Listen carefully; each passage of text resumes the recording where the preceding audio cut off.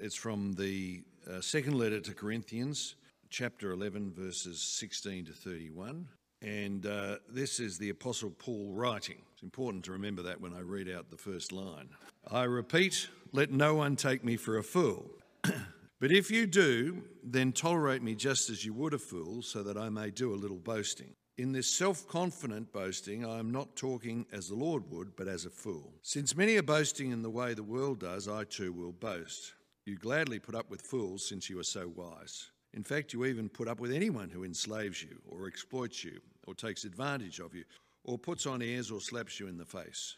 To my shame, I admit that we were too weak. Whatever anyone else dares to boast about, I am speaking as a fool, I also dare to boast about. Are they Hebrews? So am I. Are they Israelites? So am I. Are they Abraham's descendants? So am I. Are they servants of Christ?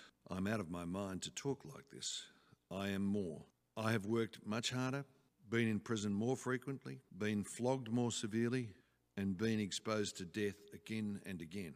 5 times I received from the Jews the 40 lashes minus 1. 3 times I was beaten with rods. Once I was pelted with stones. 3 times I was shipwrecked. I spent a night and a day in the open sea. I have been constantly on the move. I have been in danger from rivers, in danger from bandits, in danger from my fellow Jews, in danger from the Gentiles, in danger in the city, in danger in the country, in danger at sea, and in danger from false believers. I have laboured and toiled and have often gone without sleep. I have known hunger and thirst and have often gone without food. I have been cold and naked. Beside everything else, I face daily the pressure of my concern for all the churches. Who is weak? And I do not feel weak. Who is led into sin? And I do not burn. If I must boast, I will boast of the things that show my weakness. The God and Father of the Lord Jesus, who is to be praised forever, knows that I am not. This is the word of the Lord. Well, that's an impressive resume of St. Paul, which I'll get to a little bit later. Today, I'm actually reflecting on what the true gospel is. And as Christians, we love our jargons, don't we? We love a whole lot of phrases that bamboozle people. Some people call this kind of Christianese, the phrases that we speak to one another. For Tanya and Janice, we had a whole lot of synodese last week at Synod, all these different phrases that if you don't have the rule book there, you don't understand what's going on. So Christians throw around words like theology might be an easy one for us to understand, but even Christians have arguments of the difference between justification and sanctification. Probably not many of us know what eschatology is. Probably even less of us know what pneumatology is. There's a prize afterwards if you do know, and Lisa, no, you can't answer those. Ecclesiology and all of these other jargons that we use as Christians, and sometimes even particularly if you go to theological college, you're encouraged to educate your congregations by going out and using these words and teaching them what they mean, only to kind of make yourself sound more aloof and elitist. And so we, in recent times, have looked at how do we simplify the message of Jesus in order to help more people understand the core fabric of what it means to be a Christian. And even, I'm not sure how you grew up, but even the narrowing of the message to just focus on Jesus rather than kind of complexify it with the whole Trinity has been a recent thing. And I think it's good for us to simplify the message in order for more people to understand it. But sometimes when we just focus in on Jesus, again, we kind of lose an understanding of the Trinity. And I'm all for educating people about the Trinity, even though it is a complex term. And so we love our Christian jargon. And in recent times, we've coined a new phrase that people talk about, and it's as old as the church, but it's become a jargon that we've cut out all of these, but we've got this new jargon phrase, and it's the gospel. We talk about the gospel, and people say we are a true gospel church, as though there are churches that are not true gospel churches. Or you hear people say, well, at our church, we preach the gospel in our church. Well, what does that even mean? And some people who are maybe more social justice orientated say, we do the work of the gospel in our church. What do these phrases mean? Well, there's a lot of thought about what the gospel is, but to shorten it, the gospel is the life, death, and resurrection of Jesus. It's important that we don't just focus on the cross.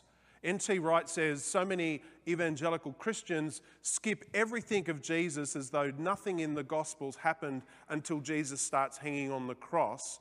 And really kind of when he's taken down on Good Friday, nothing much happens after that. Really, Good Friday is the only part of the Gospel. And what happens when you just focus on Good Friday is you lose all of the announcement of the kingdom of God that's so important to Jesus. In Jesus' ministry, he's able to preach the gospel before he's even gone to the cross. So therefore, the whole announcement that the kingdom of God is at hand must be important. And likewise, if we just finish at the cross, then we don't understand the resurrection and we don't preach the resurrection, then the cross is meaningless.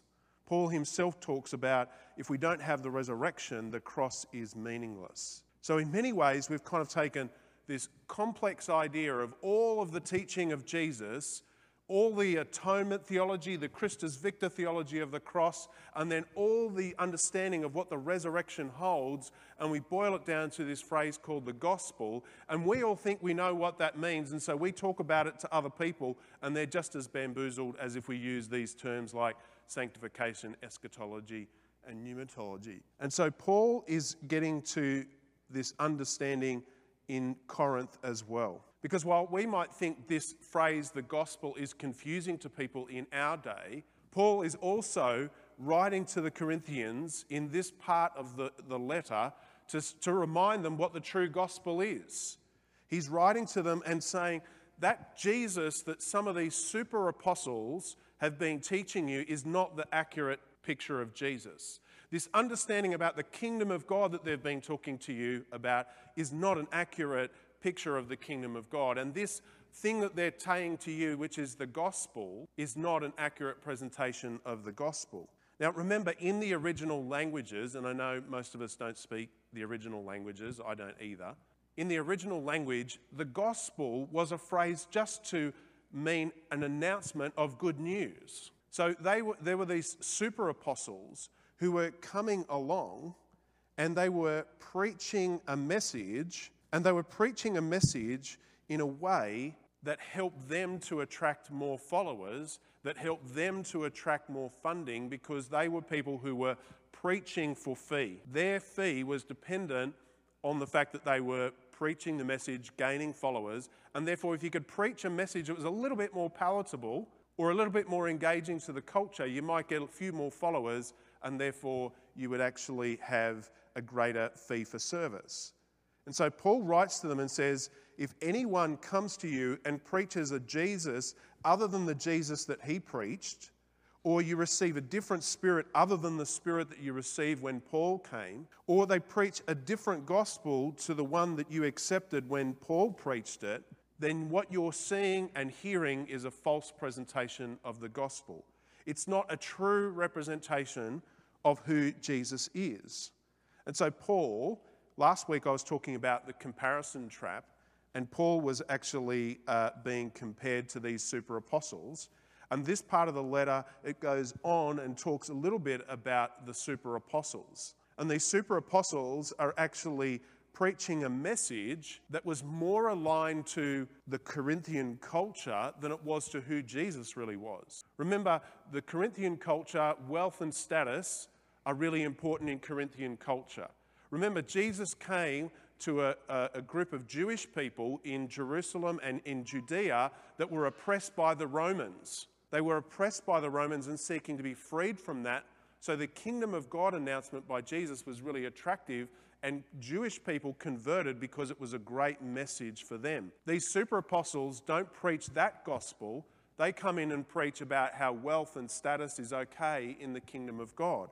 And so what they do is they have this thing that I'm calling the gospel plus or the gospel minus. So what they do is all those things that are difficult in the gospel, they take those out in their preaching. So this message that everybody is equal in the kingdom of God, that's too hard to these people who want to associate with the elites. So these super apostles take out that call to everyone to be like in community, they take that out. And remember last week I shared in 1 Corinthians 11 how because of the teaching of the super apostles, some people were coming to the Lord's Supper and having their own meal to the side because they didn't think they had to associate with other people. Or these super apostles come and add things into the gospel. They add things into it to make it more palatable. They tell the Corinthians some things that really weren't in the teaching of Jesus, weren't in the teaching that Paul had shared with them, but they added in to make it more palatable. And so they come along and preach a false gospel, preach another gospel, talk about another Jesus, and they say that the way that you're behaving is okay with the gospel. The way that you're functioning as a community is okay. And in 1 Corinthians, Paul says to them, no, it's not okay. And in 2 Corinthians here, Paul is writing again to say, no, if you're going to follow anything in the gospel, it has to be the true gospel, not this false gospel. And so, as Peter alluded to when he introduced the reading, in this part of the passage, it's quite weird in that Paul says, I'm going to act like a fool. And it's like, what does he mean by I'm going to act like a fool? He's saying, well, all of these super apostles are bragging about how good they are. They're not putting the weight of their ministry on the truth of the gospel. They're talking about themselves and how good they are. They're showing how eloquent they are as public speakers. And they're trying to say, well, I'm really a great super apostle, therefore whatever I add into it is okay because of my resume. And Paul says, well, if it's going to be a foolish bragging competition, then Paul is just for a moment going to be a fool and weigh into the foolish bragging competition. Paul is going to show off his resume. He's going to say, well, are they Hebrews? Well, I'm a Hebrew too. Are they an Israelite? Well, I'm a better Israelite than them. Did they study the law? I studied the law better than they did. Did they learn under particular leaders in Jerusalem? Well, I studied under better ones. Are they of a descendant of Abraham? So am I. Are they a servant of Christ? Well, I'm a more servant of Christ. I planted more churches than any of them. And then he lists all of the ways in which he's been persecuted and had a lack of sleep, a lack of place to live, a lack of resources because he's preached the gospel. So if they want to get into a foolish thing about bragging about how good they are as an apostle, Paul can beat them on almost everything except, as we learnt last week, public speaking, because people said he was boring or unimpressive, as he used in his own language. So Paul is saying in this passage, if you want to brag, get into a foolish debate about resume, his resume is better than all these people who are trying to brag about their own resume. But Paul says he doesn't want to talk about his resume. He does, but he actually is trying to say to them, it's not about his resume, it's about the truth of the gospel of Jesus. It's actually important for Paul to not think about his own credentials, but to think about the teaching of Jesus. When he focuses on the teaching of Jesus, the life, death, and the resurrection that we shorten down to this phrase, the gospel, when he focuses on the truth of that, it has more power than anything he can come up with himself. Anything that he understood from his learnings as a disciple in Jerusalem of the best teachers of the law, any of that is weak compared to the teaching of Jesus. So he's not going to focus on that. He's going to focus on the strength that he gets through Jesus. Again, some of these super apostles are actually talking about how good they are. And Paul is saying not how good he is, but look how good Jesus is. Because Paul was persecuting the Christians and he was desperately in need of grace. And look at all of the ways in which grace has worked in his life. Paul is saying, don't look at my strengths, don't look at my resume, look at my weakness, because then you'll see the power of the gospel. You'll see the power of the gospel that turns somebody who was actively seeking out to kill people who didn't believe in the things that he believed to somebody who goes right around the world, that was the world as they knew it, preaching the good news of Jesus, and people were coming to faith because of the knowledge of Jesus, not because of how good Paul was as a preacher and a teacher. And so we get to this idea of the gospel plus and minus, because Paul wants to not take away anything from the power of the gospel. And he doesn't want to add anything to the gospel that would distract from the power of the message. And that's a challenge for our church today. It's not just a challenge really for our church today. If you went back 10 years, this was a challenge. If you went back 20 years, this was a challenge. If you went back 30 years, 40 years, so on, it was a challenge. I mean, half of the fights in the Reformation were fought over things that have been added or taken away from the gospel. The church has always needed to refine itself to look at what have we put into Christianity that was cultural? What have we put into Christianity that was preference? What have we put into Christianity that is style and not the substance of the gospel? Even there's been arguments as to whether you can have guitars in church and whether guitars or organs were true to the presentation of the gospel. And yet it's all superfluous, it's all preference.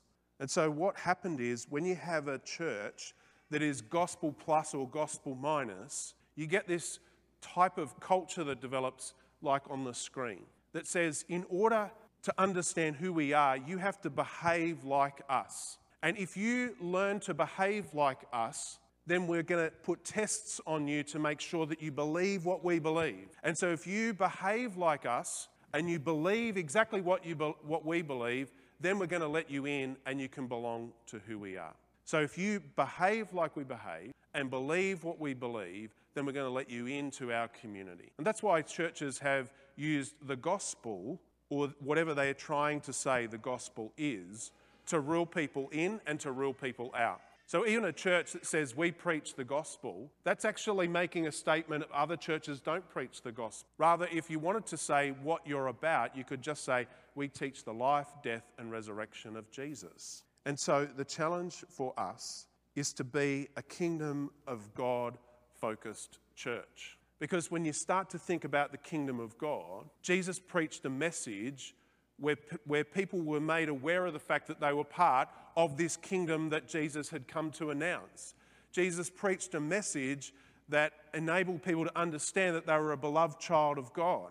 So in many ways, the message of the kingdom of God that Jesus came to preach didn't end with belonging, it started with belonging, that you belong to the family of God. And so when you have a kingdom-orientated church, not a gospel plus or minus church, you have a group of people who say your belonging here is important to us because you're part of the family of God. And then when you start to be part of our community and start to explore what we're teaching about the life, death and resurrection of Jesus, you start to believe the teaching of Jesus.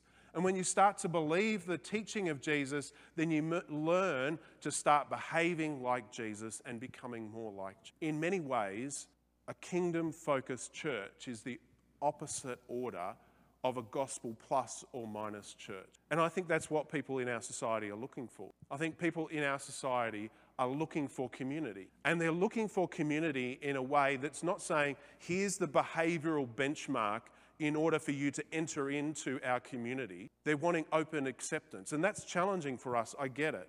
I'm not saying this is easy, and I'm not saying that in order for us to allow people to belong here, that we chuck out everything that we believe to be true in the teaching of Jesus. This is really, really challenging because the reality of what this looks like, as opposed to the kingdom plus or minus church, is that there could be people who walk into this church and they actually don't behave in a way that we would want them to behave for 3 or 4 years because they're still learning what it means to be involved in community. And Nikki and I were talking recently about some people.